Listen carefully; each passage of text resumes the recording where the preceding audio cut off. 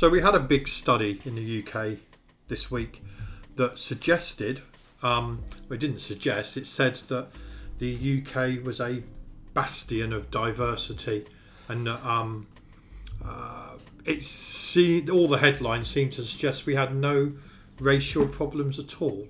What was your first impression of that? Because I thought it was bollocks. It didn't say there was no problems at all. I think part of the argument was highlighting that not every disparity between the races is down to some sort of systemic racism. And to have an actual definition of what systemic racism means, there is no exact definition. So I think it was quite clear, the report highlighted that every single racial disparity cannot be pinned or attributed to racism within the UK. Which is true, and that's a fair point. I think it was maybe it was the headlines that jumped out that made a few people think it wasn't a particularly sensible way to present it. Potentially not, but I mean, it's a report, I guess, and the government can choose what recommendations they take on and they don't take on at the end of the day. So it's up to them to decide, what action they want to take. So I guess the fact that it's come out and people don't like it, then, well, I'm not sure about this government, but you'd hope that a government would take the report and the reaction and try to work something out there. Do you think this country is racist? No, I know that's a silly statement. Do you think we have racial problems within it? Well, there's always going to be elements of individual racism. People see that every day. People experience that every day. I think to suggest that in terms of systemic racism, as it's called, I think it's much harder to prove. It's much more complicated than simply saying that systemic racism is, basically means that we have a divided society between the races. Yeah. It's the age-old thing, isn't it? It's a huge problem. I think we've discussed it before. But I suppose if I linked it to... I put up the story on the site the other day about that college where the boys had to apologise to girls stood next to them for what people of their gender had done. And again, I saw that and thought, well, this is silly. The problem is, how do we solve all these issues of race, this thing that's going around now that men, or a lot of men treat women really badly? How do you resolve that without resorting to demonising all white people, all men? It strikes me as what people are trying to do is maybe missing the mark.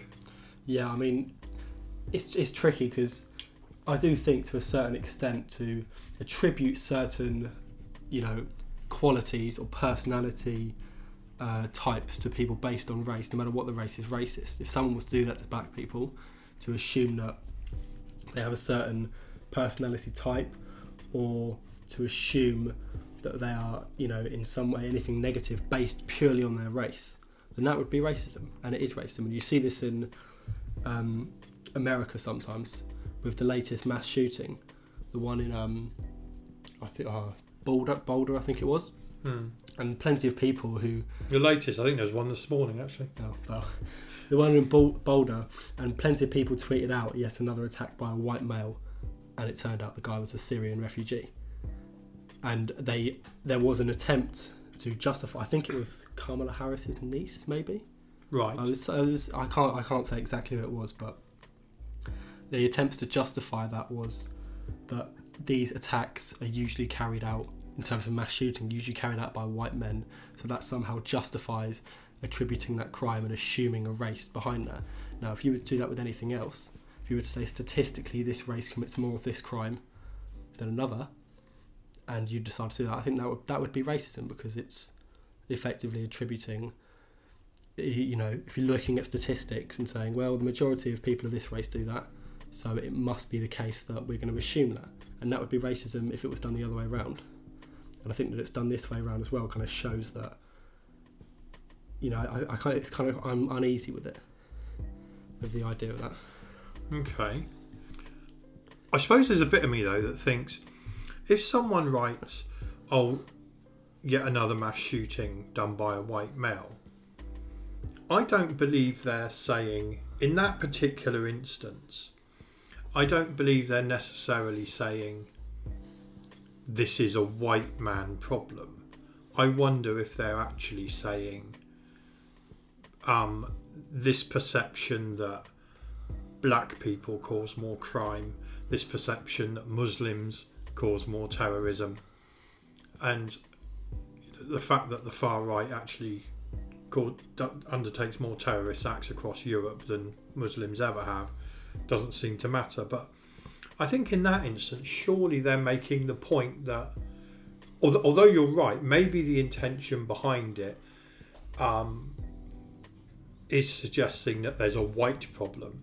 But I wonder if really the way I would read that is actually, yes, you've got a good point. And it's funny, isn't it, how when it comes to mass shootings, people don't say, and people don't tend to talk about, oh, another white guy's shot a load of people. Yet strangely, people will tend to do it when it's non-white people doing certain criminal acts. I'm not sure that's true. I wouldn't say just because they're white that they are, especially nowadays, absolved of their sins. If you're a mass shooter, you're an evil person. I think most people, especially in America and in the UK, would accept that completely. I think that the case here was that they had assumed the race before the actual race had been released by the police, and just assumed that. And I know what you mean. I see what you're saying. Yeah, I know what you mean in terms Syrian, of mass shooting. It might be the case that more white men commit mass shootings. I don't know what the exact criteria for a mass shooting is. I'd assume it's more than 3. I don't know. But if you looked at under 3, then do the racial statistics drastically change? I don't know. And there to suggest that that would be a race, a problem with another race. Then you're looking into very dodgy territory there. So yeah, and it's an interesting point, I suppose, because and it goes back to that question of how do you solve these things, because immediately someone's made that point about the fact that it is a white person, so it shows that there's an issue there, doesn't it? Yeah. I don't think a lot of these things. Is it unrealistic to? It's not meant to sound like a cop-out, this, but is it unrealistic to try and stop all the difference? We've talked about this many times, but the differences between the genders, differences between race, and I keep saying it, there are big differences between different groups of people, and there always will be. What people don't seem to be talking about is ever accepting that. And it doesn't, just because you might accept that people are different based on, let's just say, their race. Black men are probably, as a general rule, as we've seen, the fastest black men tend to be quicker than the fastest white men. It's dominated, heavyweight boxing has been dominated. I realise you get the odd anomaly like Tyson Fury. Yeah. But there's certain things that black people are naturally better at. There's certain things that white people are naturally better at. Swimming for one. Yeah. But so, do you think we've almost become averse to celebrating difference? I think that's a good point. That's, in terms of the gender, that's the whole argument against the gender pay gap thing. The whole argument is that with the gender pay gap, you take the median income of men, the median income of women, you put it together, and then you get 70 pence to every pound or dollars or whatever that is. And the whole argument with that is it's a poor way of measuring it, because what you aren't doing is you're not incorporating the choice of women, the choice of men when they started their careers, if they've taken breaks in their careers, stuff like that. So there are differences between men and women which are there, and everyone knows it's common sense. There are differences between men and women. It's why every comedian has made the classic jokes about the differences between men and women, because they exist and everyone knows they're there. So I think it's embracing difference is fine, but you don't want to segregate people on the basis of race. That's what you don't want to do. You don't want to effectively, put people in their little box of race and then not allow people to, to live in harmony. No, and it's an impossible problem, maybe, but this is the point when I talk about celebrating difference. This issue, you're right about men and women and the pay gap, and again, covered it before about the stuff that Peterson has said. Rather than look at, there's a pay gap, it's awful, why are we not looking at what people get paid for the jobs that women tend to lean to? Yes, you've got the career gap, where a woman has a child, and you've got the natural career gap there. And that's not always the case. Often now a man will stay at home if the woman's earning more money. But shouldn't we really be looking at what we value in society? And that's particularly over the last year has been proved. The people who have kept us going are the lowest paid. Yeah, of course. I think the best way that people could probably live their lives is to do what they want to do. If they want to stay at home and raise the children as a woman, they shouldn't be shamed into doing that. And if they don't want to do that, or if you're a man and you want to stay at home, you shouldn't be shamed into doing that either. You look at sort of, with the progression, over the last 40 years, it's gone from, where a man would have been shamed 40 years ago and a woman would have been celebrated for staying at home. I think they still would be. If I think of where I work, I think they wouldn't be shamed, but I think people would be a bit, if the man said, I'm going to take a year off to look after my newborn child, I think a lot of us would still be like, yeah, but really? What's the average age of the people you work with? No, that's a good point, actually. Yeah. No, but there are a few people there that are 30 and that, and I still would be surprised to hear someone say that. Do you know what I mean? Yeah. I know what you mean, I think we're moving in the general direction now. They're moving in the general direction of women shouldn't have to stay at home, which they shouldn't do, and if a woman wants to work, and they should be able to. And I think that kind of does manifest into reality. I think you're right when you say it's not about whether a woman or a man should be at home. It's usually whoever's earning the most money. Yeah, it tends to be. But on that point, have we mismanaged? A bit like at schools, we only measure people on what they can remember. We don't measure people on how creative they are, how brilliant they are. I mean, how many billionaires were terrible at school or classed as terrible intellectually? We don't pay carers hardly anything. We don't pay nurses. Do you see what I mean? Do we have this historic view still of what's value in society?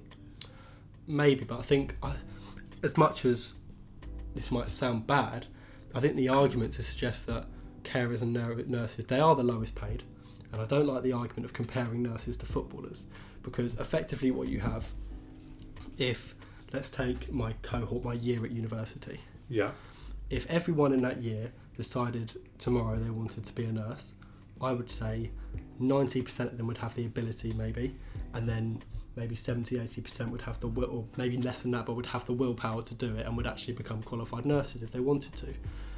However, if everyone in that year decided they wanted to be a professional footballer, none of them would make it, because it's not about necessarily what we value in the society we have.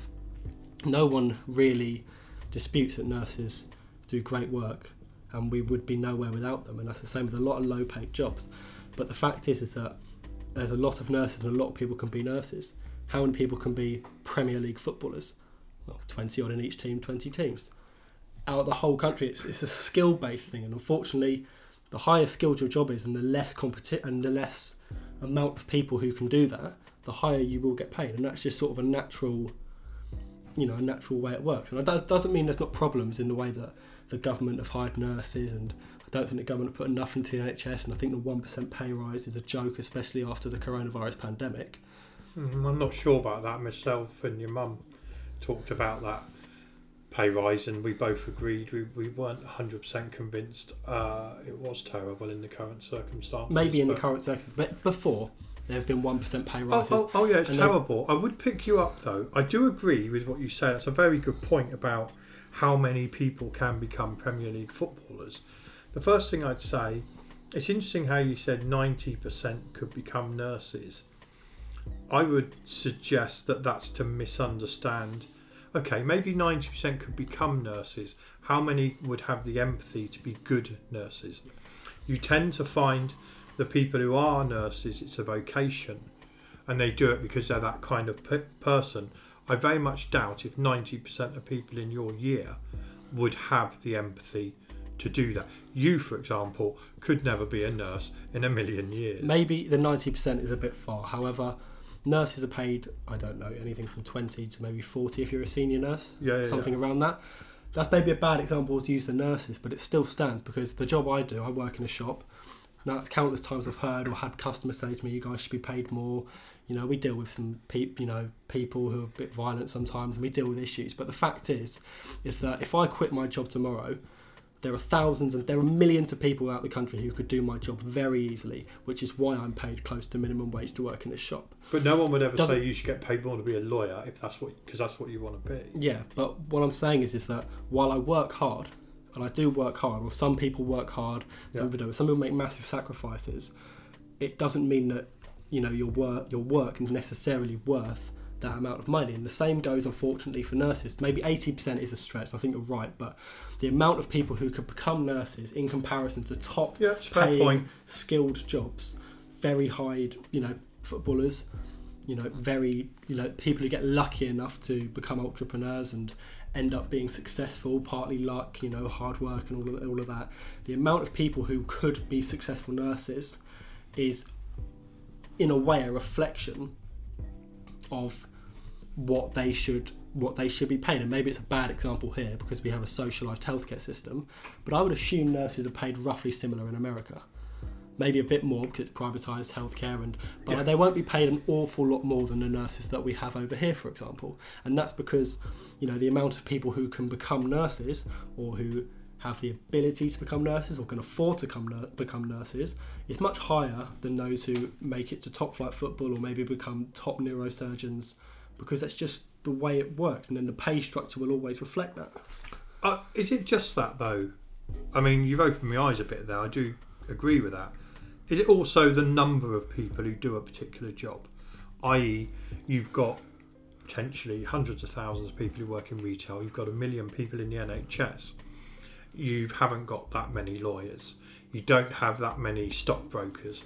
Is it also, and thus if you've got a smaller number of people doing a particular job, then you start to get competition, greater competition. Yeah. So you start to get the much more intelligent people. And does that then mean that often it is the men that can end up in those jobs because we're so much more aggressive and competitive? I mean, maybe. I mean, I think in terms of what you said about, I think it's all about it's demand, really, isn't it? I mean, there's not demand for millions of lawyers in the UK because they'd have nothing to do. There's not demand for millions of them, but there is for millions of nurses and millions of retail workers. Probably is in America. Yeah, well, yeah, but hundreds of thousands of nurses hundreds of thousands of retail workers, for example, because the demand is there. Yeah. So those jobs will always be filled, and there's always people waiting to get jobs as well.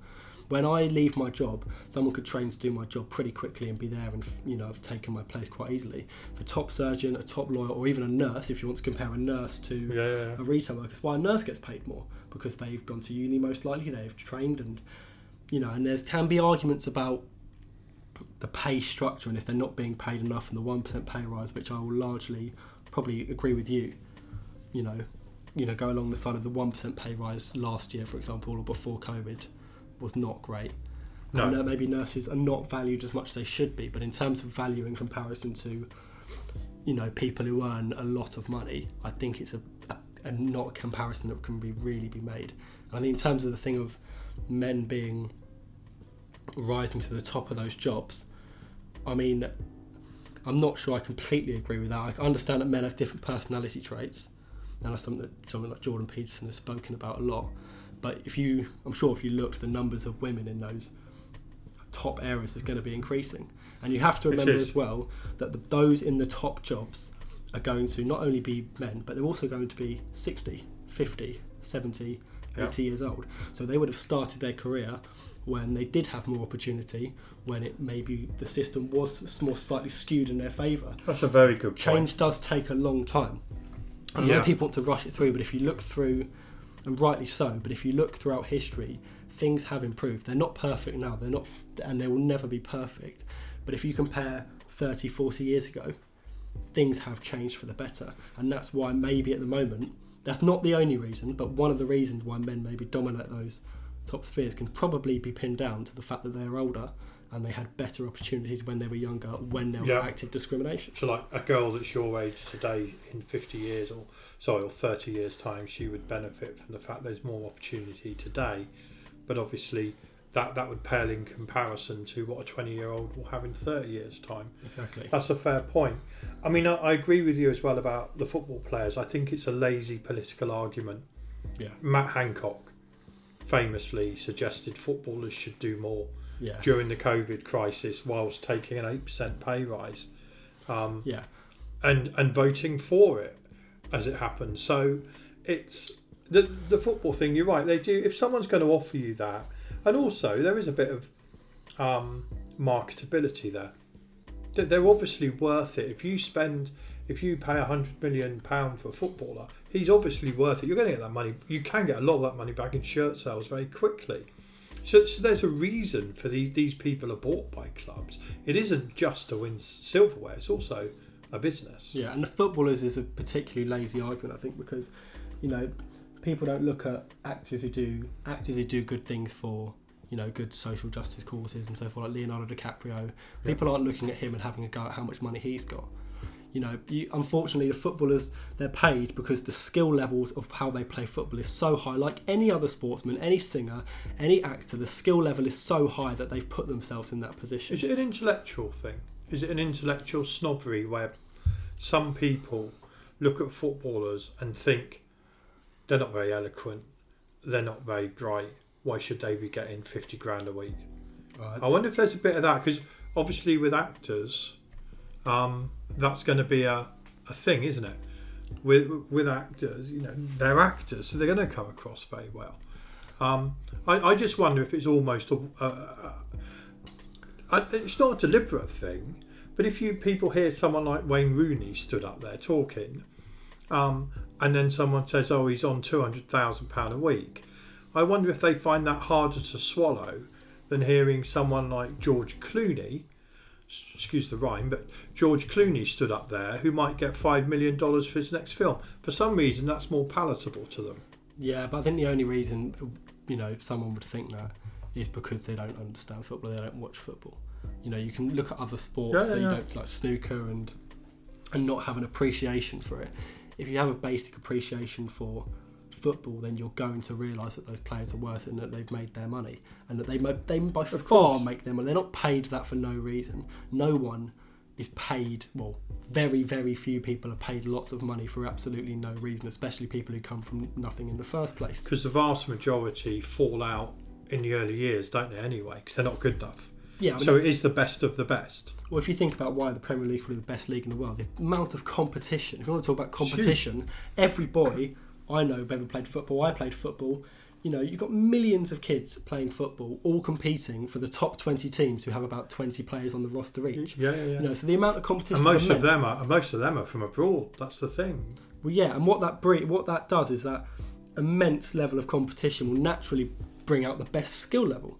Yeah. The immense level of competition between boys and football on the early stages will lead to the best of the best of the best becoming the top footballers, and that's true in every aspect of life pretty much. And then the demand goes up for the best of the best from very rich clubs, and thus it spirals to this point now where the salaries feel inordinate.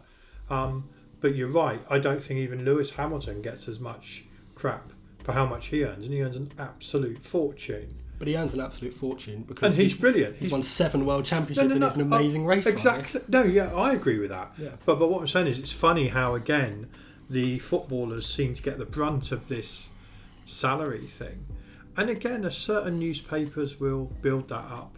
Yeah. The ones I'm talking about, because they just like to stir it up. Yeah. Okay. I'll try and make this one quick. Me and you sort of started discussing this yesterday, and God, did it go on. COVID. Yeah. I've just written the question. Are some people too thick to help themselves? Now, I know we've literally verged on an argument about this, because I was really pissed off when I saw hundreds, thousands of people in parks within a couple of hours of a nice sunny day when we'd slightly relaxed our rules. And my argument to you was, I felt these people were a bit dim because all they could see was the rules are relaxed, I'm going to go out, and yes, there's now 1,000 people in the park, but I'm going to stay here because I'm going to push that rule to the limit. That worried me a bit because I felt they present a danger to me and the rest of the country, really. But you didn't quite agree, did you? I mean, and there's no doubt that, if you're having a rave in a park with, 100 people you don't know, that is probably quite irresponsible considering these circumstances. But what I said was, if you compare it to last year, for example, the difference is I kind of understand the mindset in a way when you've got 30 odd million people vaccinated and you're 20 years old. The whole point of people staying in was to protect the elderly, and now all of the elderly are vaccinated.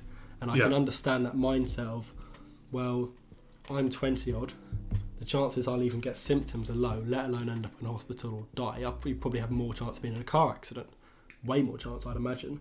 And you've got 32 million people vaccinated at the moment. 34 today, yeah. 34 million people vaccinated, 4.5 million on their second dose.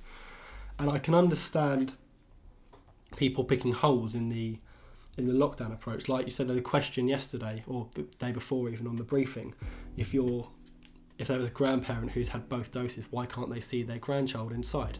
Which logically makes sense, because if they're vaccinated both times and they see their grandchild inside, then that would be no different from them seeing them on June 21st.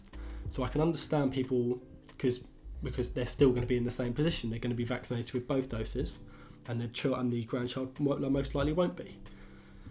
So I can understand why people are questioning the lockdown. I do get the frustration of, I think it's unfortunate time that they happen to open on the hottest day in 60 odd years in March. Yeah. And I think that is frustrating, but I think the government must anticipate this at some point. What do they think people are going to do in April? Or what do they think people are going to be doing in May when you can have 30 people in a garden in the summer?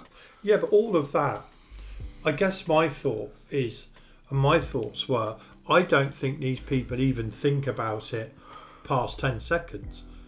I don't think they literally see, me and Joe went to a shop the other day. If you're in the UK, I'm ashamed to say it was B&M. And there must have been 10 people without masks. Now, how do I say this? Why was it that people could not socially distance in there, couldn't be bothered to wear masks, or chose not to? And that sort of gave me the sense that it's a different kind of clientele in that shop, but it gave me the sense of, what chance do we really have long term if you've got these adults that are so stupid that they can't even follow a simple rule? And what seems to be, when I then saw that in the sunny day, thousands and thousands of people immediately out, it's just a bit disheartening. With everything we've gone through, it's like no one ever thinks of other people, or is able to think, if I was just a little bit more careful, just for a tiny bit longer, I don't need the government to give me the exact rule. I can make my own decision, like we've done before. We locked down ourselves before the government ever said, 'cause they're always late. Doesn't that annoy you a little bit that we're almost having to potentially suffer longer because of these idiots? I mean, potentially, I do understand the art, and I do understand people being disheartened by, people, and that's everything as well, as and that's, the act from these people who in B&M or in shops or at the parks, but it's also then you could say the people at the Sarah Everard vigil, loads of people together. Yeah. Everyone who attended any sort of BLM protest, same thing. So I can see how it's disheartening. However, I will say that I think in terms of a lockdown, I heard Lord Sumption talk about this, and he said, for a lockdown to have really worked, which I think makes sense now, seeing what's happened, you need to have a lockdown indefinitely. You either have a lockdown and you keep it going. You can't keep coming in and out. It's always temporary, isn't it? Yeah, you can't keep coming in and out, because if you come out of the lockdown, the cases are naturally going to skyrocket, and then you're going to have to go back into lockdown again. So the only route out of this is the vaccinations, which has always been the case, really. The only real route out of this is either to eliminate COVID, which was impossible for us to do, or to get everyone vaccinated. Now we have half the population, or over half, 57% of adults maybe at this time, vaccinated at the moment. And I can understand the frustration of people who have been in and out restrictions for a year, see that 57% of people have been vaccinated, over 50s, some probably late 40s have been vaccinated now, and the want to go out effectively. And it seems interesting that COVID seems to be at the forefront of these people who have decided to go out and go out to a park in Leeds or whatever. Well, not including the litter thing, that's a separate issue, but in terms of the people going out and being close to each other, but it's not a forefront issue when people are at the Sarah Everard vigil or people are at any sort of BLM protest. But it's also, in terms of any anti-lockdown protest, the chief concern is COVID. So it seems to be, people play this, probably unconsciously, this sort of justification game in their heads. And I'm sure I'm probably guilty of it as well. When I saw the Sarah Everard videos of the police, my first reaction wasn't, what about COVID? It was how badly the police have treated the protesters. Because you're focusing on something different. But if you see an anti-lockdown protest, your first thing is, these people, they're idiots, anti-vaxxers, they're just spreading COVID. But when you see the BLM thing, people naturally don't think, they're spreading COVID. It's almost a justification that if you're out there for a good cause, in quotation marks, no matter what that good cause could be to you, then that's somehow okay. That's a good point. I mean, I must admit, when I saw some of the BLM protests, my first thought was, oh my God, how many people are together? But you're right, the people who've gone to it are just thinking this cause is worth it. But I guess the motivation and the understanding of COVID and the dangers of it is the same either way. If you go to a protest and you feel that it's something's worth protesting and risking more people catching COVID and dying, then you're probably no different than if you go to a park. With your point about the litter being a separate issue, to go back to my B&M comment, I would suggest that the litter is maybe evidence of what was happening in the people that had gone to the park. And that I know it sounds awful, but it feels like that, and it's not a nice opinion, and people won't like it, but it feels like that. It feels like a lot of the people who shout about Brexit, who won't wear the masks in shops, and put it this way, they're similar kinds of people. Yeah, but then at that point, does it just feel like that? You don't live up north in in Leeds where any of this happened. Thank God. Yeah. But Sorry. It's all a perception, isn't it? It's the same perception I was on about with the justification of going to a vigil or a protest. Is somehow justification for spreading COVID, but going out and having fun isn't. It's all a bit of a perception to suggest that half of the young people who've gone out there, to suggest that they're all Brexiteers, would seem kind of unlikely, considering I don't think many people under the age of 40 were particularly in favour of Brexit. No, I'm not suggesting they're Brexiteers, but what I was saying, it seemed to be similar kinds of people. I agree with you. I think very few young people were. I think it was just that fact that slight easing of the lockdown, seeing thousands of people out, my first instinct was, what chance have we got? Yeah. Because this is only a tiny relaxing. What happens next? And then it just strikes me that we could get a problem with mutations and that. But the first people to complain will be those who are in the park. But I think the thing about mutations is difficult. I mean, if I think if you've got 57% of adults vaccinated, they've released the rules. It's, as the weather gets hotter, it's going to get worse in terms of people congregating and gathering. If 50% of people are vaccinated, only more people are going to get vaccinated now. Yeah. So while cases might take a short upturn, or maybe a slightly bigger one, it's going to come down eventually. And I think the thing about mutations is it's so hard to predict, mutations. It's going to come down to deaths, isn't it? Well, I think to suggest that there's people in the park are going to cause a mutation when France have literally just gone into a third lockdown. We've got 40,000 cases a day. I think a mutation is much more likely to come from one of those countries. It depends actually. Scientifically, possibly not, because what they've just got is ours, the one that caused us the problem. And it's interesting. They also tried limited, targeted lockdowns to stem it, like we did, and look at the mess we made. In the start of the year. So they're going through a mirror image. Apparently mutations are more likely to come when the virus has problems finding people. So you are more likely to have a mutation in this country, and it's more likely to spread amongst the people who don't bother with any rules. But I think me and you have sort of been on completely opposite sides, but we've had very different views throughout the whole pandemic. Yeah. And I understand that. You're 20, I'm 50, so we're going to. And you've had to work part-time the whole time. Yeah. You haven't been able to go into uni, which is a shame. So you, to a point, your life... I guess actually, though, your life's probably been affected a damn sight more than... Have you struggled with the last lockdown? Because it was long. Well, it's not been ideal. I'm still luckier than a lot of people. I still get to work and stuff. And I'm not sure it's just because of our age as well. I think it's a deeper sort of fundamental value thing as well, in terms of I don't like... Naturally, my first instinct is I don't like the government taking control in a pandemic.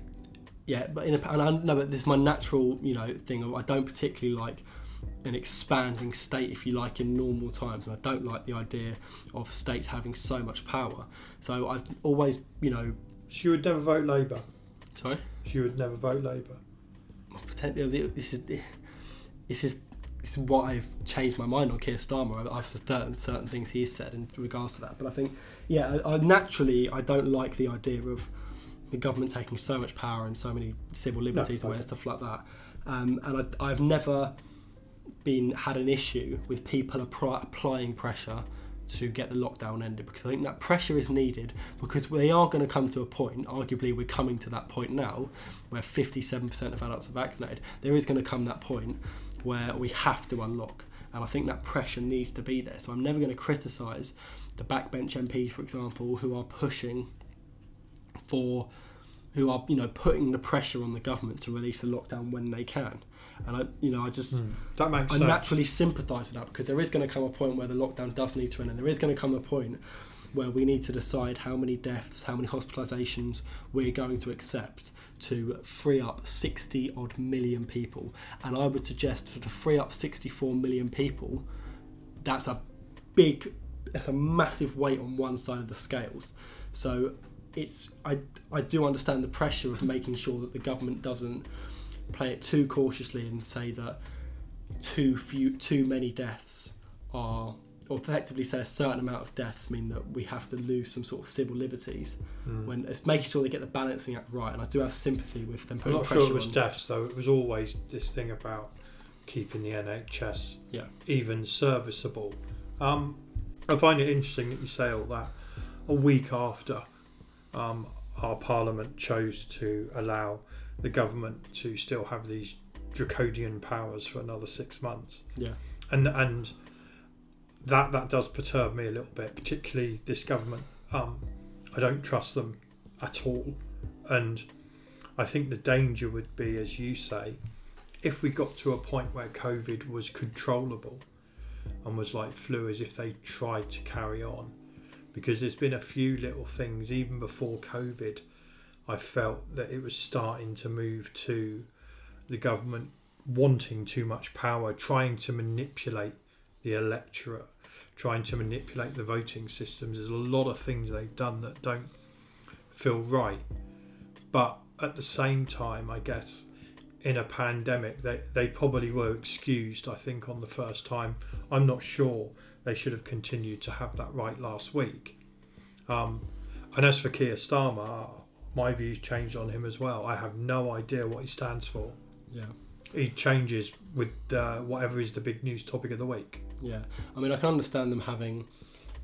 In terms, I don't particularly like this government, and I don't particularly trust them with a great deal of power. I can understand why they might have power for the next 6 months, and especially in terms of international restrictions and how they could change because of the disaster that has been, unfortunately, the European vaccination scheme, which has been a disaster that could affect us as well. And I can understand we're going to need international restrictions for another few years at least. There will be some form of... The coronavirus act will be with us in some way or another for many years to come in terms of course, international restrictions and domestic restrictions in terms of testing, and if you have COVID you won't be allowed out, and self-isolation. We're going to have the coronavirus act for a long time to come, I think.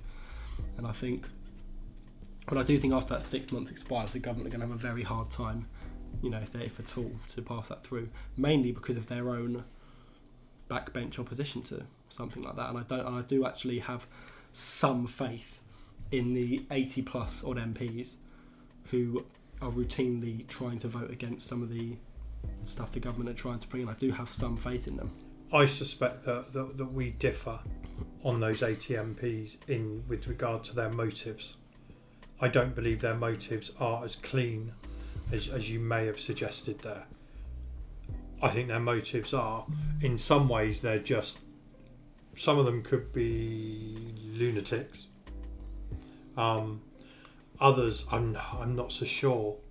But no, I do take your point, actually, and that is a good point about the fact that the government should be challenged at all times, because I don't think it would take much to run away with having even 20% more power for the next 10, 20 years.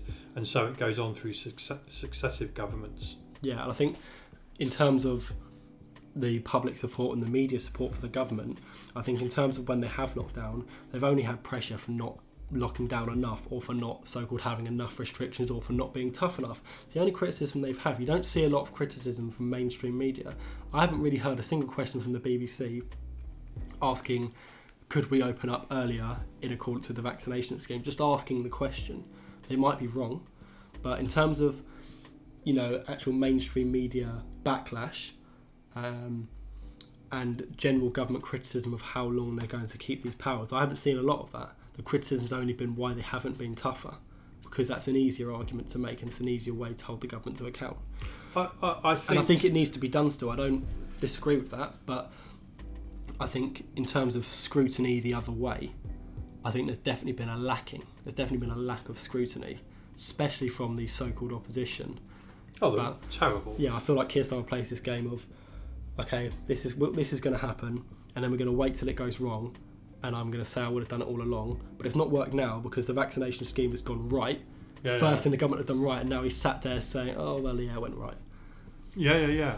I think it's interesting, because I suppose that point with regard to, it feels like a lot of the mainstream media have just continually said the government should have been stronger. It's probably because they should have been. We have to face the fact that we were late to lockdown initially. We came out of the first lockdown probably too early. We then didn't have a fire break. We then were late to lockdown again. And it's been a disaster in terms of decision making, aside from the vaccine, and quite a big element of luck in that. And the reason I say a bit of element of luck is, yes, they did take a punt, so good for them in signing so many contracts, and it was a good decision to say give it to the NHS, because there's probably no better organisation in the world. That they've got a database of everyone, they've got your medical history. Do you know what I mean? They've literally got the lot. Yeah. So that worked very well. But I wonder, I think most of the questions have quite rightly been easy hitters, because at the start I was sat here and everyone I knew was sat here going, why haven't we locked down yet? Why are they doing Cheltenham Festival? Why are they having that Liverpool match? It was obvious. The same, why are we having Christmas Day loosened? okay, now they're tightening up a bit too late, and we ended up with 40,000 dead because of that. These are easy things to attack. However, I would say the issue with that is in terms of, say, we opened up too early. I think if we'd opened up at any point, the same thing would have happened. I think, people do make a good point when they say that in terms of lockdown, logically, if a lockdown's going to work, it has to stay there the whole time. It has to. It has to stay there the whole time. Otherwise, you are naturally going to get more cases. If you're not inside and there's no vaccine, especially with the Kent variant, for example, then it's going to spread. So, would people have preferred, if they could go back, to have been in lockdown for the entire year? Because if you had maybe not opened up, say, so much in May last year, and you decided to open up in June or July, those problems would have still hit in maybe a month later. The problems are still going to be there because of the way the terrible argument. I'm not saying it's an argument in terms of supporting what the government have done. Yeah. But what I'm saying is that. But a month later, in a pandemic, is massive. A month later in a pandemic could be 30,000 lives. A month later could be another 6-7 million people vaccinated. Yeah. This is the point.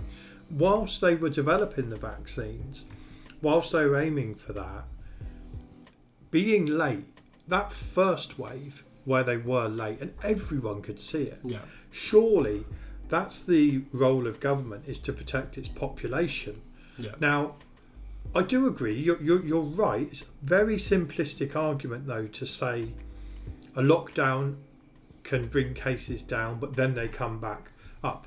Whilst that's correct, you've got to manage it within the scope of everything that's happening. Yeah. And particularly, I think they're doing the right thing at the moment. I think they are unlocking the right way with a 5-week delay in between each bit to see. As Boris says, data not dates. He's probably lying again, obviously, but I think this thing about lockdowns, I'm not sure. I think your argument does tend to lead to this thing of people willfully neglecting the NHS and not realising that when it's not there, we're all screwed. Yeah. And more people will die. And we were talking, weren't we, the other day, it was 130,000 operations backlog. Yeah. That's massive. Yeah. So many people needed to perform one operation over so much time in hospital afterwards. Yeah. You're going to have people all over the country in agony. Yeah, but I mean, the way the government have handled it is, but I'm not saying it's been good. I'm not praising the government for their handling of a pandemic, especially in terms of test and trace, which could have been a really good tool. Well, they've said today, haven't they, that no one follows it anyway. It was a disaster. So something like that could have really made a difference for us. But I think in terms of the lockdown, it is while it's hard to say, would you have preferred maybe we were in national lockdown the whole time to stop the deaths that occurred? So maybe from March last year to this year, would you have, if you were to ask a question, would you have saved all those lives to stay in lockdown for the whole year? So effectively being in a national lockdown for an entire year and had not had that summer last year, have not had that space in the winter where we were slightly more free, have not had Christmas, would you have taken that to save those lives in terms of having a whole year in lockdown? Or would many people? I'm not necessarily asking you directly, but I'm saying if you were to ask that question, that's an impossible question to answer. It is. I think looking back, the Christmas thing I was always against anyway, because everyone could see the writing on the wall. That was insane. Yeah. Boris, the Daily Mail, all the papers that the government tips off the night before, Boris saves Christmas. Well, he killed 30,000 people, technically. You could argue. Yeah. It was insane. It was ridiculous. Last summer, you're right. I think I can see the light at the end of the tunnel now, but you're right. I think if we'd been locked down since last March to now, I think we totally lost our minds. Yeah, how many people have really struggled? Many people are struggling, yeah. And I say it could be argued. It's a fact that if we'd stayed in national lockdown that whole time, many lives would have been saved in terms of winter, and the cases wouldn't have gone back up. And many would have died, though, as you say. Yeah, many would have died. Yeah, exactly. Probably more, actually.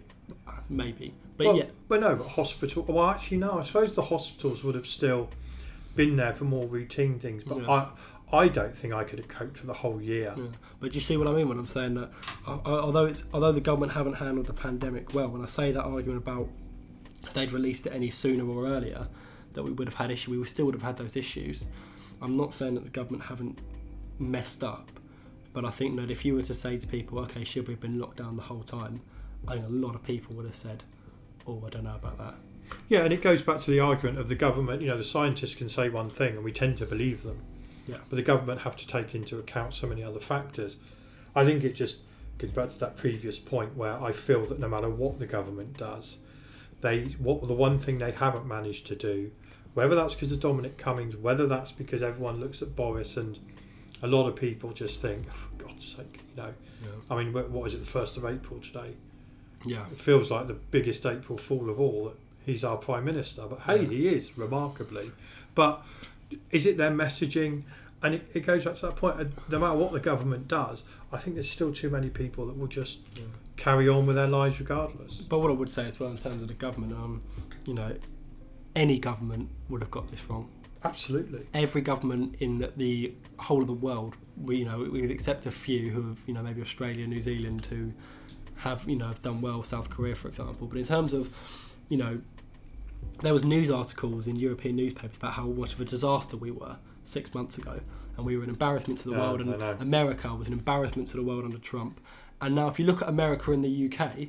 I wouldn't look at America. Well, in terms of vaccinations... Their cases are going up badly at the moment. What I'm saying is that I don't see any government which would have handled this any better in this country. Wow. If you look at Germany and France, for example, the way they've... they were handling it great at the start, especially Germany.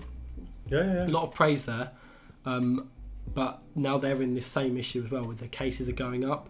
The constant vaccination delays. It's the new variant that's doing it. Yeah. And because that does seem so much worse than the first one. Yeah. I'll take your issue. There is one country that was just brilliant. And Trump himself said how well he handled it. So America was good until Biden got in, apparently.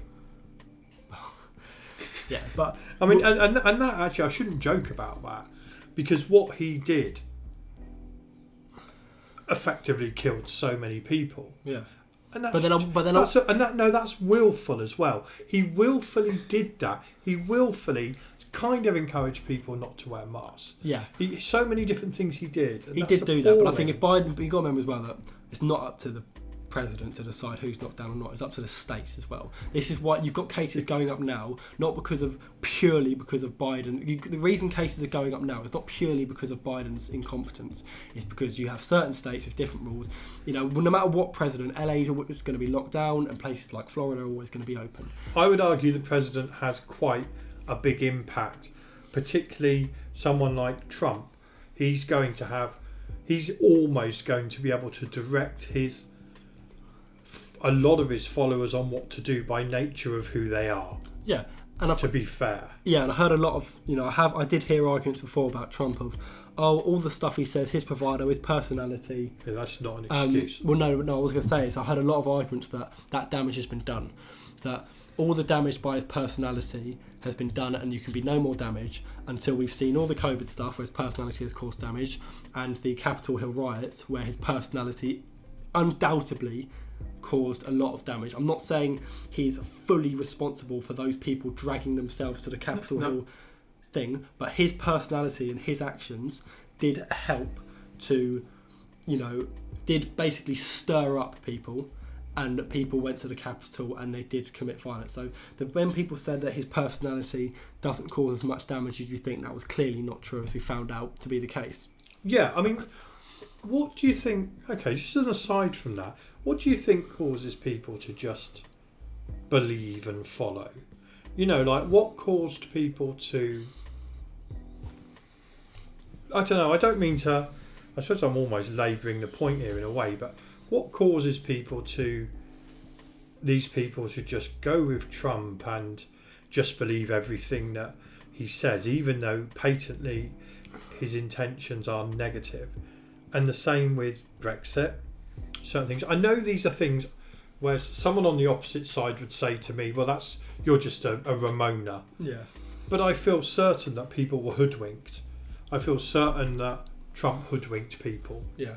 Absolutely certain. What causes these people arguably the same with Hitler, and so is it desperation? Is it the state of their lives, or I think it's the same on both sides. Well, I mean, what causes people to just if there are some very, very good and solid arguments out there to say, for example, that the police in America are not killing black people in the streets just because of their colour of their skin. If you look at the statistics of unarmed black people who have died, for example, there are some very good arguments, but that doesn't stop people going around and naturally thinking and basically saying that some celebrities have said that black people are being slaughtered in the streets. That doesn't stop people from going around and saying that.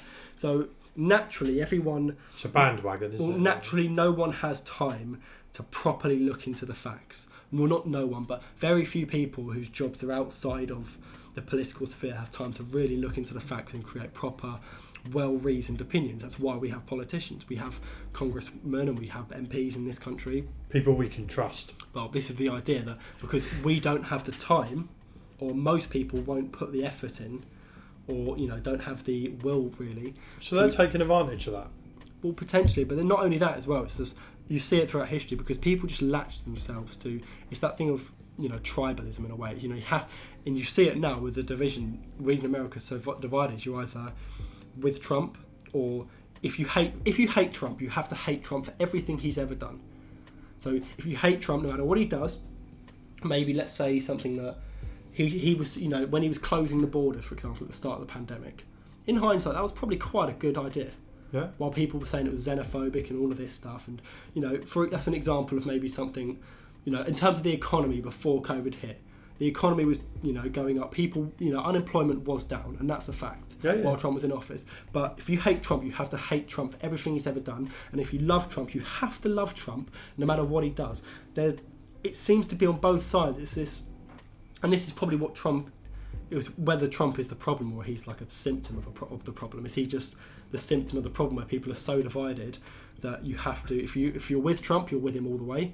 If you're against him, you're against him all the way no matter what. And it's still manifesting now. So but then I suppose in a way, if I ask the question in a different way, what causes someone to look at Trump, who's obviously he's a narcissist. Yeah. He's just out for himself. He's basically a nasty bit of work. Yeah. I would argue Nigel Farage. I would argue Boris Johnson. These people are flawed individuals. Yeah.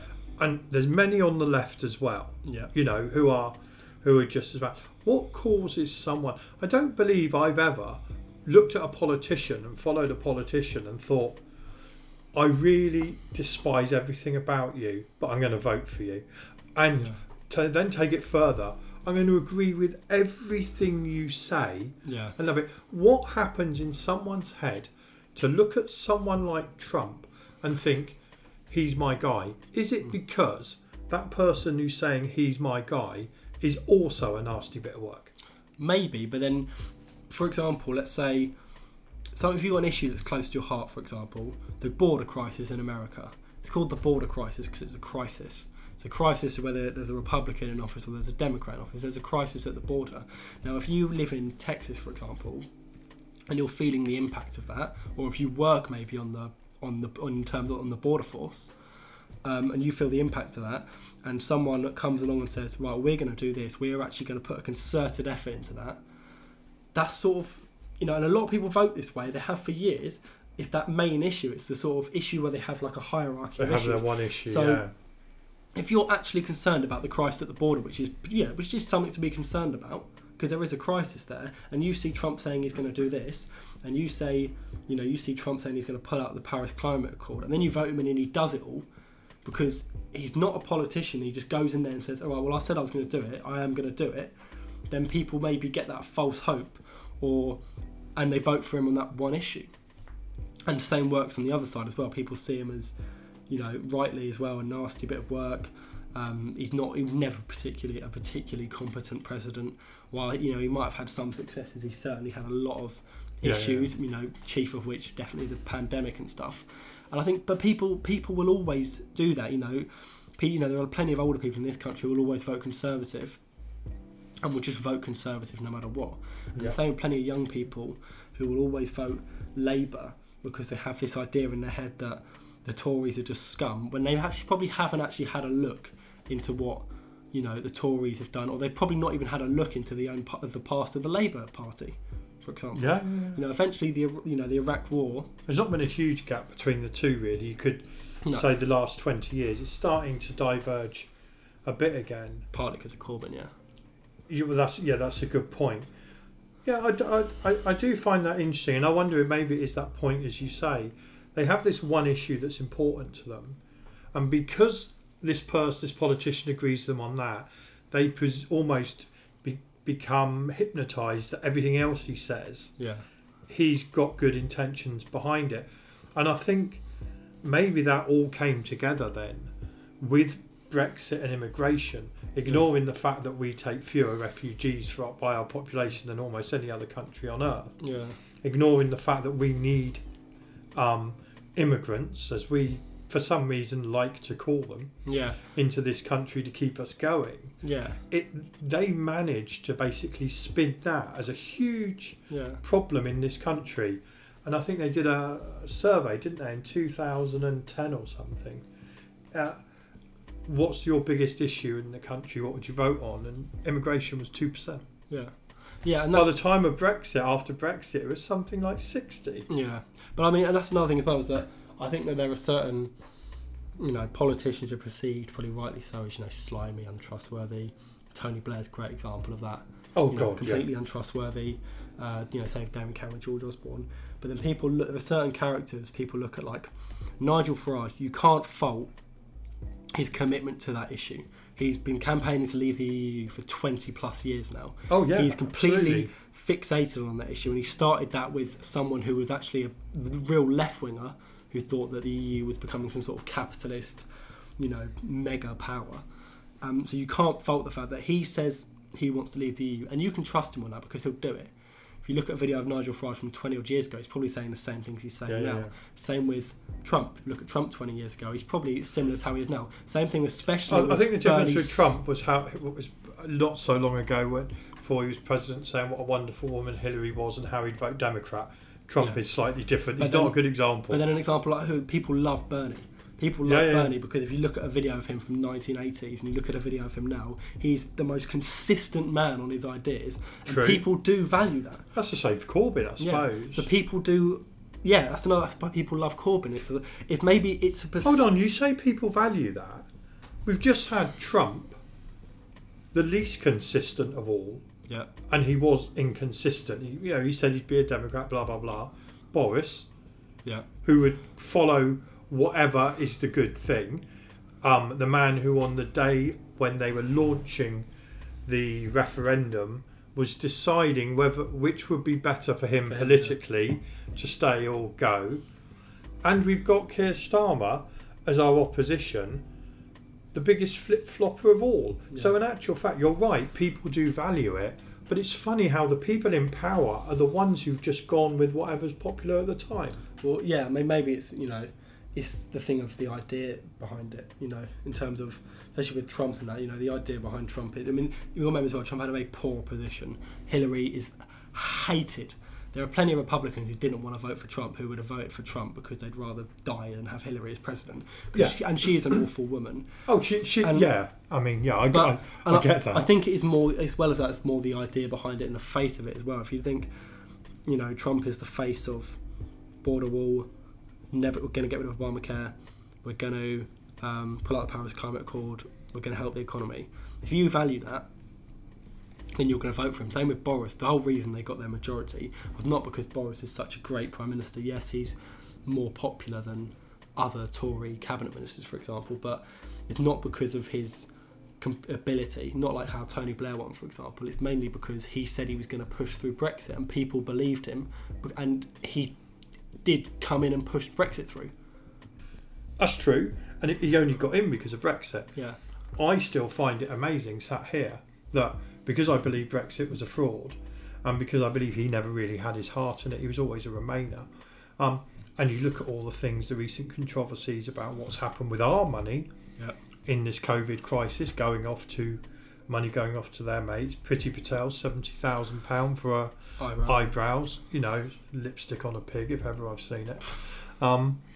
But the point is, all of that, and yet people will defend Boris to the hill. Yeah. To this, no matter what he does. So they've become mystified, I suppose, just like a lot of younger people, really on the left people, were obsessed with Corbyn. He could do no wrong. Yeah, I mean that's the thing as well. Plenty, a good example of that is people who are really on the fringes. Like trans activists. Some trans activists, for example, is one area. People who really push for hard left socialist policies. They won't see the other side. You can't. I think while you sort of get that perception of Brexiteers and all of that. Like you do see the same among young people as well. Yeah, There's complete inability to even process anything slightly different. Same sort of inability as you see with these, so-called football hooligan, far-right Brexiteers. You see that sort of, and that's just natural of, people in a way. You see that if you believe in an idea so much, you see that inability to even consider the fact that maybe, Boris doesn't have your, the right intentions at heart. Just like if you're completely on the, a left-wing, really into socialism, or you're dead set on trans activists, for example. I've seen trans activists absolutely do appalling things to people, tear people apart because there's a complete inability to even consider the other side because they think they're so right that they won't even consider another point of view, and that's on both sides, and you see that so much. Yeah, I must admit I've seen a few things with people that are pretty over on the left, and for some reason it often centres around gender. Well, I think another example of that as well is a good one that people might be able to commit more is people pro-choice. Whatever you think about abortion is a highly controversial topic, but the way that people who are pro-life are treated by people who are pro-choice, for example, is can often be appalling, and there is sometimes no attempt to even see any sort of reason or rationale behind someone who is pro-life. Just because someone's pro-life, it doesn't mean that they are naturally some evil white Republican 70-year-old with in that sort of caricature. There are a lot of women who are pro-life and a lot of people who set up pro-life charities, and there are a lot of good people on that side of the aisle potentially, but then you will see it in that side of maybe I'm not saying all people who are pro-choice think like that, but while you see it on the right with Brexit and Trump, you certainly see it on the left with like pro-choice and trans activists, for example, who will just completely disregard and won't even consider the other side at all, just like people on the right will. That's a very good point, because I've been guilty of that, and I think much of the media has as well. That a couple of West Wing episodes dealt with it. This issue or this perception that anyone who's pro-life is archly religious, and it's just because of religion, and the issue of rape, a child being born from rape, is ignored. And I do agree with you about to me the people who are way over on the left are just as dangerous as those who are way over on the right. I think there's a general perception often that you hear far right, and you think, for whatever reason, people think Nazis. Football hooligans and all sorts of things. Yeah. You hear far left, and you think a lot of people just think cool, and lunatics. But your thing about the pro-life thing is very interesting because, yes, whilst I am pro-choice, this issue is a difficult thing. Because, as you say,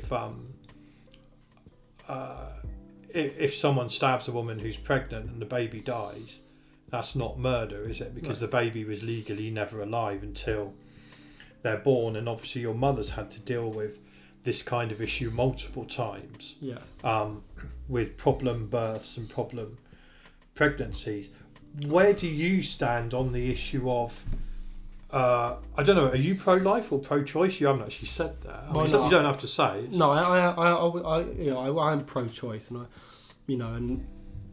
I am pro-choice, but I don't see I'd have listened to. I've actually taken some sort of time actually to listen to a lot of pro-life arguments and people on the other side and stuff, and there's there is a fairly logical argument there that in terms of if you consider, if the baby is alive, if you consider that the baby is alive once it's been conceived, then if you start with that basic preconception that child is alive, then at that point the pro-life argument prevails. Because if that child is alive and a fully fledged human being, then at that point the pro-life argument quite clearly prevails, because perfectly sensible to kill another human being would be completely unconscionable. And but it's it's if you think that baby is alive at conception is the issue. And that's the thing with the rape and incest thing. It's like, well, I can understand why it's so controversial. It certainly makes sense to me that if you believe that if the child is alive, then that child shouldn't unfortunately have to bear the consequence of losing his life for the evil actions done by someone else. But the mother. So then, in that argument, we're saying that the life of that unborn child is worth more than the mother's, potentially. Well, because it could ruin the rest of her life to have to give birth to that child. Even if the child's adopted, we are talking here about a mother, a woman with a child in her. So no matter what happens, she's going to bond. Yeah, it's going to happen. She's effectively going to be bonding with a rapist's child. That's where and I know we're not going to have the argument as such, because it's not something me and you could necessarily argue at. But do you see what I mean? I get that point, that from the moment it's conceived, it gets a bit ambiguous, because obviously we only allow terminations up to a certain point. Yeah, which in a way I guess makes sense, because if the child can live outside on its own, if that baby was... but it's still not legally alive. I know, this is the thing, but I guess that makes more sense to do that, because if the mother was to give birth, then that child would effectively live off its own will. And absolutely. But I think, if you go back to the rape thing, which is the thing, I mean, and it is, although it's such a hard one to navigate, to the argument to suggest that if you think that baby's alive, that the baby shouldn't die because the mother will have to, live with that, is a fairly reasonable one. To say that the baby's life is more important than the mother's trauma, if you just consider that baby to be alive. Let's say in this country that a woman's been raped, for example, and they've got to... Well, like in Ireland, up until recently. And you get to 30 weeks, for example. Yeah. And that baby can live on its own. At some point, people have to question the idea of, if that baby can live on its own, should it now die? And I'm not even going to come down the side on it, because even I'm not completely sure. It's hard to know, isn't it? Because it's such a hard question. Yeah. But I think the whole point of laying out these arguments is to show that, in terms of both sides, for example, that you can't just bludgeon people who are pro-life as evil people, because a lot of the intentions behind it are not, there are plenty of people with good intentions behind being pro-life. I remember seeing a Louis Theroux documentary of these people in America who are effectively very pro-life, and they put all this money into this sort of little care home. So they would basically get women, persuade them not to have an abortion. If the woman couldn't keep it, then they'd raise the child. Right. It's like a little care home thing. So then they'd raise a child, or and whatever. And they were blatantly good-hearted people, but with an idea which people would see as quite evil.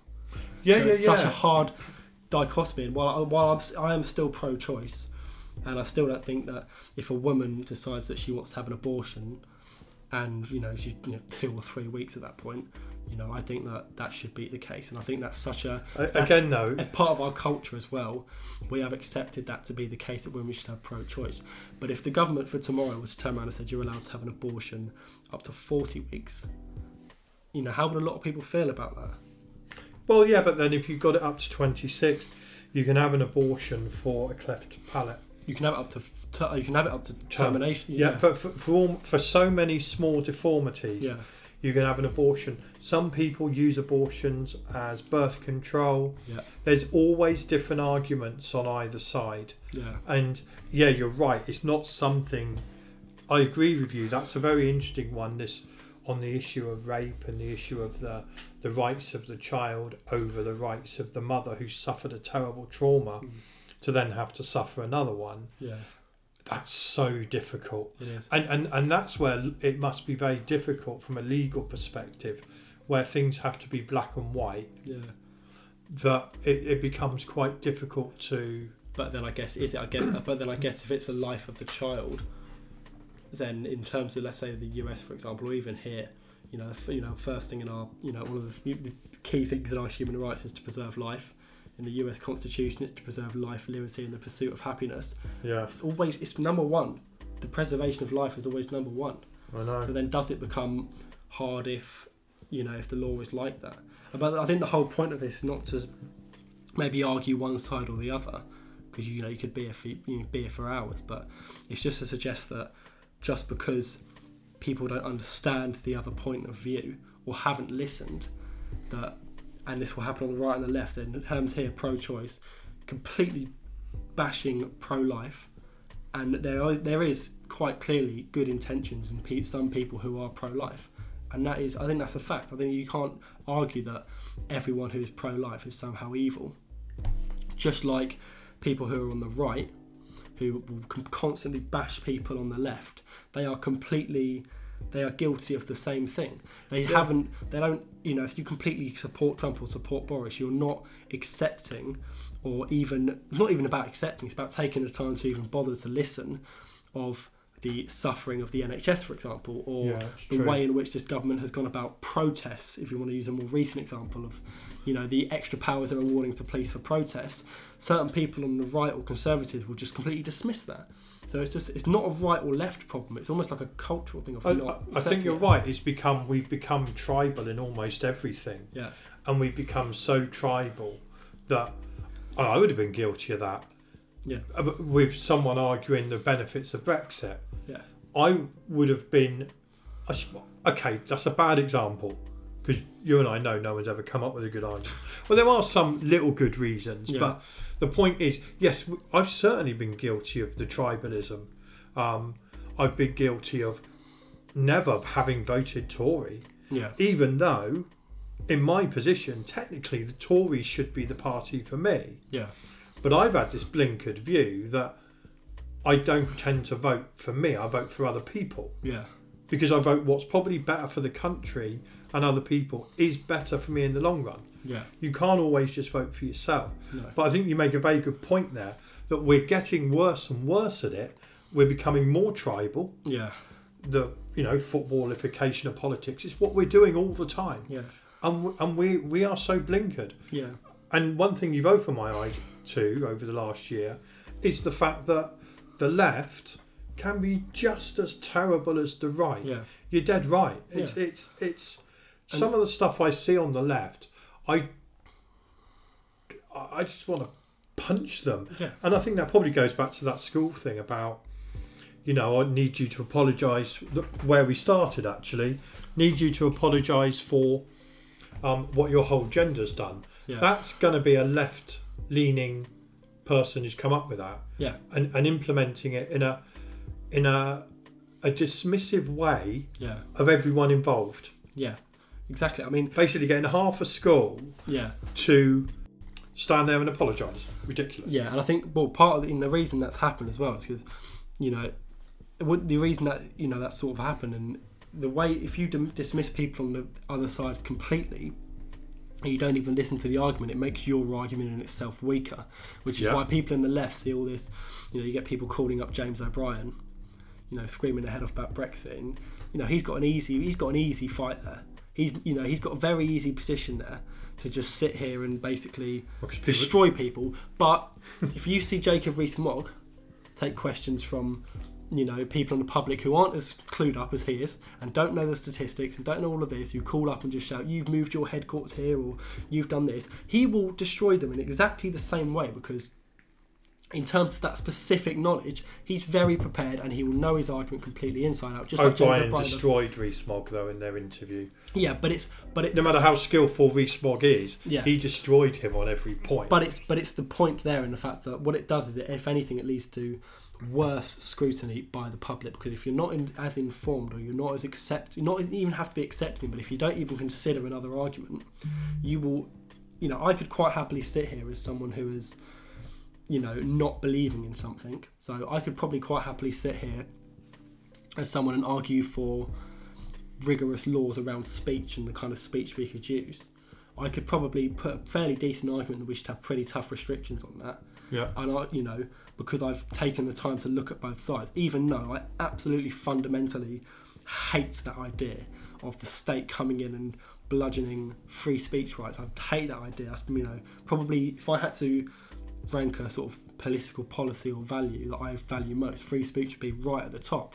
But because I've taken the time to look at the other side, or to look at the arguments for maybe certain restrictions on speech, I probably put quite a good argument, but it makes my argument in the long run stronger, because I've looked at that and I've decided I don't accept those arguments, and I think those arguments are weak in turn. But if I'd never bothered to look, I might have, and there might be another issue where I look on the other side and I actually change my mind, which I've done loads of times. I'm only 20, I'll change my mind. Everything I'm saying now will probably change in the next 5 years and the 5 years after that. Well, not everything, but things will change in terms of my viewpoints and stuff, and people need to be somewhat open to having their mind changed. Yes, both sides. But unfortunately, it's almost like you reach the age of 26 and that seems to stop. Yeah. You would struggle to live in Canada, ignoring just that, the free speech thing. They seem to be moving, they seem to have a number of laws that are quite frightening, quite dangerous. Yeah, I think the speech laws in Canada and the way they are going with that is pretty disgraceful, if I'm completely honest. It's appalling. It's appalling. Yeah, but that's my personal viewpoint, and that's why I don't live in Canada. I'm not saying that you shouldn't have consequences for speech, but I just think that the basic idea that the state should encroach on that, I really don't like. No, I do think it's ridiculous. And that was how I discovered Peterson, actually, was because of that particular thing. Yeah. When I'd read about that, but there's certain other things embodied within that law that you think that's an example of where the left can go too far. Yeah. And with any government, as you say, if you go too right wing or too left wing, you've got that problem. Okay, I've got one last question for you. Yeah. Because I said this will be half an hour. Yeah. It's 1 hour 21 minutes, believe it or not. You wake up tomorrow morning. Yeah. Oh God, I can barely say these words. You're Prime Minister. Yeah. What's the first thing you change? Off the top of your head. You've just woken up and someone's told you you've got to change something big. Can we get rid of COVID? Can we not include COVID? We do like normal times. Normal times first, then COVID. Okay, well, I think, in terms of normal times, I think in any time, to be honest, the first thing I would do is repeal certain hate speech laws, and replace the elements of harassment back in with other laws. So, because harassment should still be illegal, but I would abolish hate speech laws like the ones in Scotland, which have just been passed, which I think are ridiculous. And because I don't think this idea of that the government policing speech is moral, and I don't think it works either. I think that if you look at the US and the UK, both racial attitudes have changed massively. Yeah. Roughly the same. Yes, we're ahead, but we arguably started further ahead. 40 years ago, for example. Do you think, though, bearing in mind you would be Prime Minister, you'd be a politician, no one out there is going to give a damn about what you've just done? Wouldn't you be forced to do something populist? Maybe, but then you say that, but governments come in and they do these popular things, but they also whack things in there as well. So that's the first thing I would probably do. So in COVID times? It'd probably be the same thing. I'd just make sure we stick to the lockdown exit. I'd have to make sure we stick to the lockdown exit, effectively. But I think that'd be my main priority, and certain, maybe certain policing rules, like instantly abolish the protest rule that came in. That that police somehow have the power to pick, to give you noise complaints and stuff like that. Because that could stop one person protesting, couldn't it? Yeah, and the idea that you can get 10 years for just, for doing a statue in. And 5 years for rape. Well, not 5 years for rape, but... Well, they were talking about what it could be, the actual course of the... It was less for rape, wasn't it, at the lower end? Oh yeah, so that's the same thing. The point. That's the same thing with the hotels thing. 10 years for living in a COVID hotel. Some child sexual offences won't even get you 10 years. Yeah, that's a fair point. So that's the thing, and it's like, but I'd change some rules on the way, on certain specific stop and search aspects of like police and stuff. And I'm not sure that, although my mum is an emergency worker, I'm not sure that you should get 2 years for assaulting an emergency worker, while, you know, the average person, if you assaulted them, you only get 6 months. I don't like that idea. That because they're an emergency worker, you get 1.5 years more for assaulting that kind of person as opposed to assaulting a normal person.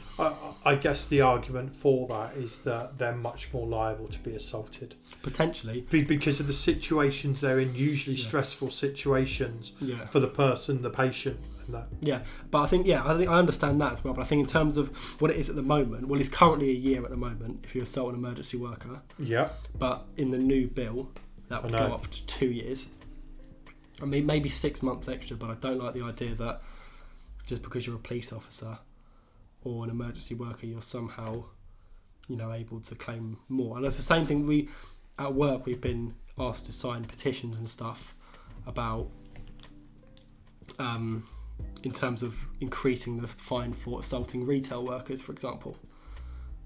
I'd never sign that petition, even though I'm a retail worker. Because it gets silly. It's a bit like the argument over the vaccines. There's so many exceptions to so many different things. Yeah. It could go on forever, couldn't it? What do you mean? Well, what I mean is, like, people saying we should vaccinate teachers because schools are going back. We should vaccinate firefighters. You end up with so many different exceptions or special cases. Well, just like you're saying now, emergency workers, retail workers. It goes on and on, doesn't it? It gets too much. But also the reason for that as well, the woman on GMB made a quite good point about this. She said, while it might seem like a good idea, the reason they're doing it is because it's just quicker to do it by age. Yeah, it is. It's just so much quicker. It's all about speed. You know, unfortunately, it's about the end goal, isn't it? Yeah, and unfortunately, if you're vulnerable as a police officer and you're 60 years old, you would have had your vaccine by the time we're speaking now. And if you're 40 or 30, the chance you're going to die are quite low. Yeah, so, no, that's perfectly logical. Okay, I think that's got to be it. It's possibly the longest, second longest actually. The last one was possibly a bit longer. Yeah. I was going to throw in a bonus question of what would you like for your 21st birthday, but we can't afford what you like. No, same. Well, when you're a lawyer, well, maybe. Well, if I don't get cancelled after this. That's a good point. We haven't talked about being cancelled, but I don't think you're going to get cancelled. I don't think enough people listen, Tom, to. But you never know. If I ever run for office, I'm sure someone will dig it up. Oh, that's a good point. Yeah, I could see it. Would you say you're left or right? Huh? Do you have a? No, I'd say I'm pretty central. I'd say I'm, more left on some views, like how, in terms of like solving knife crime, for example. I think that needs to be done with money. I think it needs to be done with investment. I don't think that putting 20,000 more police officers and giving them better stop and search power is a good idea. I think that needs to be done with more money. In terms of the NHS, if we're going to opt for a socialised healthcare system, which works for us at the moment, you need to fund it right. You know, if you're going to have that, then fund it properly. Oh, it's not going to work. And this is a perfect example right now of how the last 10 years of funding cuts and then in a massive disaster. Yes, COVID would have screwed us anyway, but the lack of funding affected us at the start in terms of capacity and staff, and it's going to affect us after COVID when we try and recuperate with catching up with operations and stuff, and then I was further right on other things like speech laws and things like that. So it sort of depends really. No, that's a fair point. So if you ran for office now, as you call it, which I believe they only do in America, what party would you be? Presumably Green Party, because you're young and you're. I don't know. Maybe Star Wars one. I don't know. I don't particularly like the idea of either of them. No, I don't like the idea of either of them at all at the moment. Well, thank you very much for the chat. I thought it would be quick. Happy birthday for when it comes. Thank you very much. Thank you, Tom. Goodbye. Bye bye.